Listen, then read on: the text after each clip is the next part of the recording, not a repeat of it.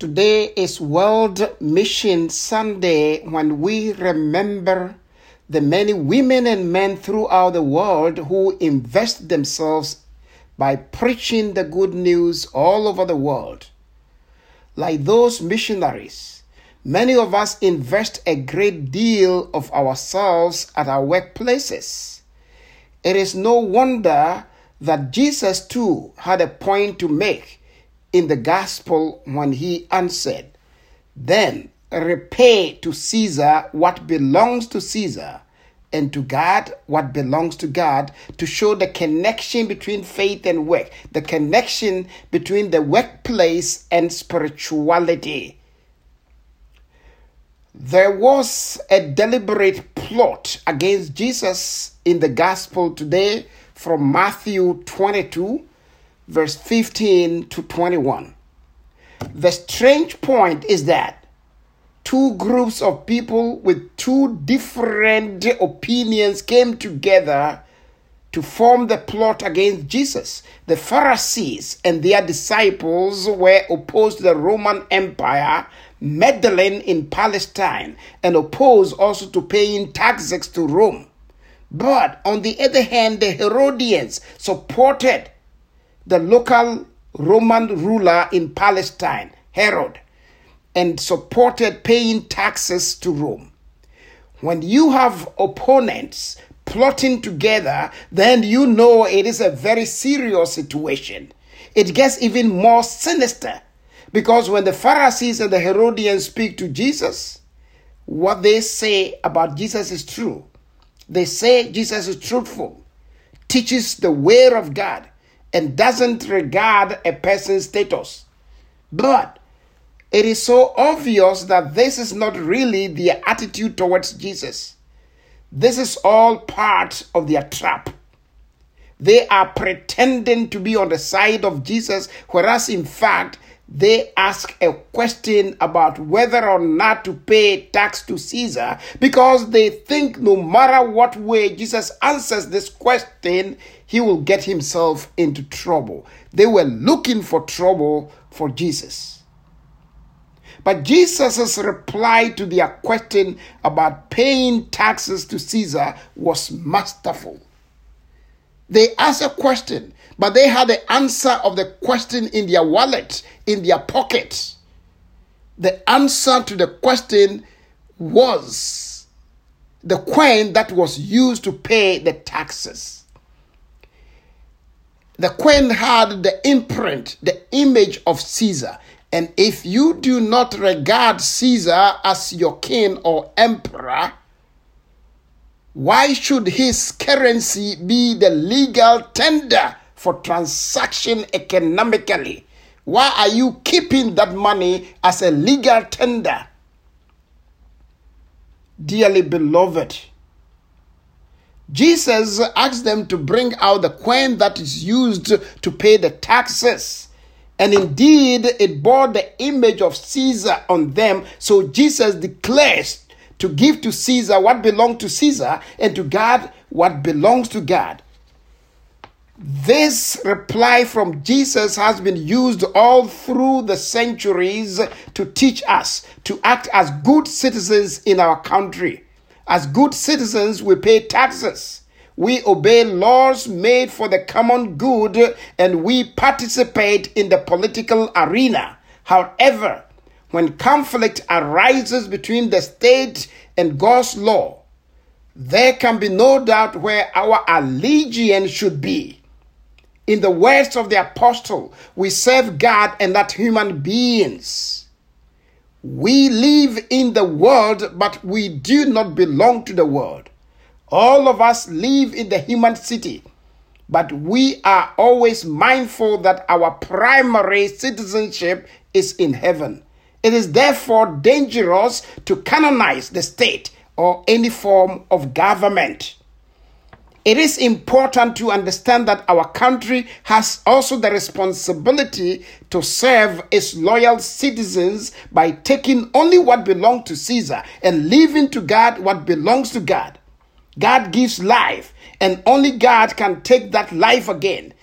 It is not up to a country to decide that its unborn, whose lives come from God, can be killed while in the womb. It is hypocritical.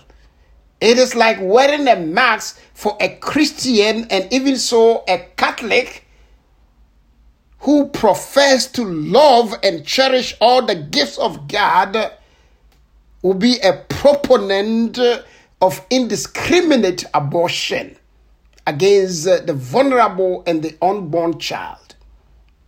To live and profess our faith in God and treat our senior citizens as non-entity because they are not completely functional.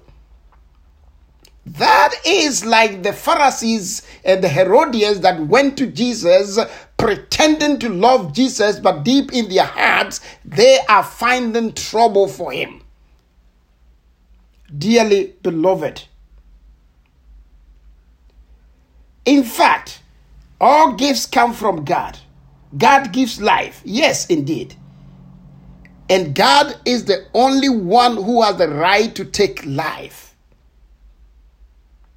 From conception to natural death. Another aspect I would like us to reflect on is marriage. Although as an institution, but it's instituted by God for the common good. We hear many discussions about redefining marriage nowadays.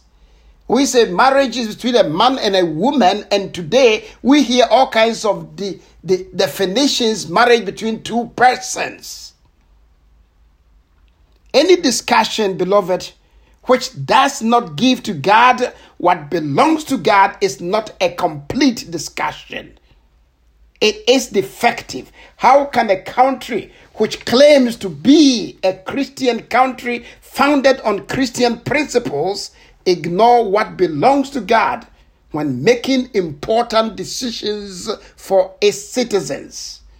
We do not want to be like those in the gospel who came to Jesus and said 9 things about him, but it was only a mask on their faces over their real selves. The queen had an image of Caesar. It is so, Jesus said, to give to Caesar what belongs to Caesar.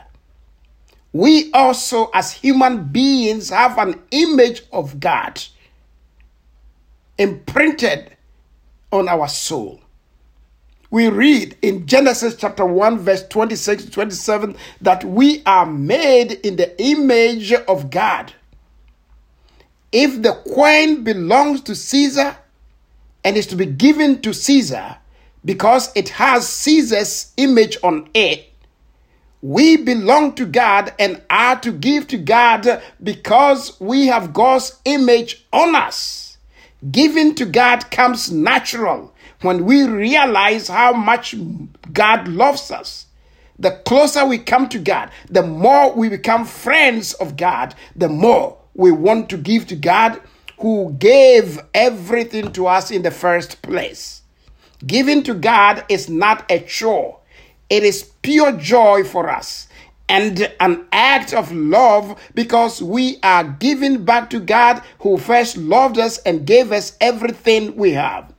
We give to God in so many different ways. We give to God by keeping Sunday as the day of the Lord. God comes first. Those who do not go to Mass do not have the Eucharist at home. Life goes much better with God than without God. In fact, life without Christ is a life of crisis. God made us for himself, and giving to God, putting God first, is the only way to true happiness. St. Augustine said, Lord, you have created us for yourself, and our hearts are restless until they rest in you. No matter how much we pretend to be happy, no matter how much we pretend to be complete, Without God, there's a vacuum. There is an emptiness. There is an incomplete situation that we find ourselves in. We also give to God by spending time with God in prayer every day. Prayer every day is essential for a Christian in a world that is becoming increasingly secularized. Prayer every day keeps us close to Jesus and helps us carry our crosses. Prayer every day is one of the ingredients to ensure you have a great day. Every day we wish people have a great day, or people wish us have a great day. We can do so much ourselves to ensure we have a great day by spending time in prayer every day with our Lord Jesus Christ. Beloved, the drama of the gospel is being played out all around us today. We give to Caesar what belongs to Caesar and to God what belongs to God. There will always be those who oppose giving to God what belongs to God, but we have God's image in us.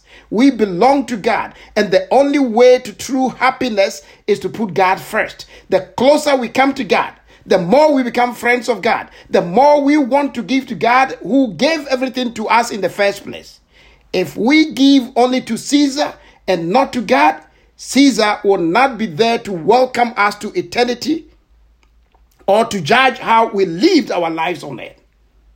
We give to God because we are giving back to God who first loved us and gave us everything we have, and because we look forward to all eternity with God.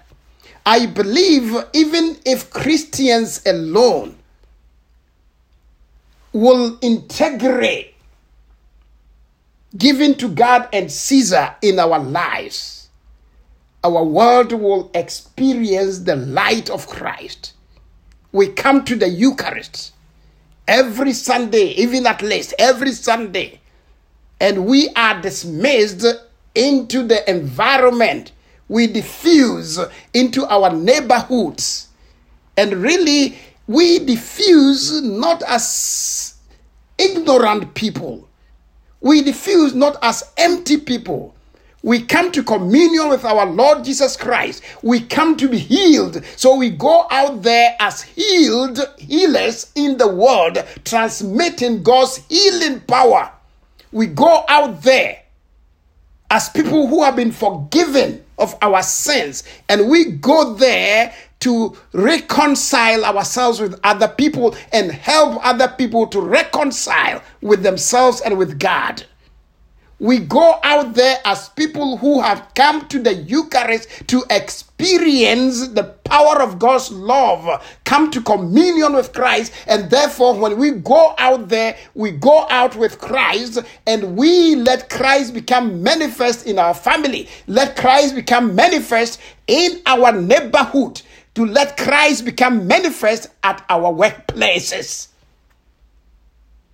We let Christ be diffused into all aspects of our civil life. That is what giving to Caesar means and what giving to God means. We are disciples, and therefore we diffuse into the world as ambassadors of Christ, living the tenets of Christianity wherever we find ourselves. Dearly beloved, giving to Caesar what belongs to Caesar and God, what belongs to God, does not mean that on Sunday I go to Mass and the rest of the week I give to Caesar, as if Caesar is an evil kind of thing that I can do whatever I want during the rest of the week without God becoming manifest in how I live my life. That is not it. Being a good citizen, paying my taxes, respecting my state, obeying just and good laws that are enacted for the common good, contributing my quota in whatever work I do out of love. St. Teresa said, holiness is not doing anything extraordinary in life, but doing the ordinary things, what we are called to do, our profession, our state of affair. Handling them with love for humanity, with love for God. That is giving to God and giving to Caesar. May the Holy Spirit strengthen each one of us. May the Holy Spirit help us to become genuine ambassadors of Christ who amalgamate our Christian spirituality with our civil responsibility. Amen.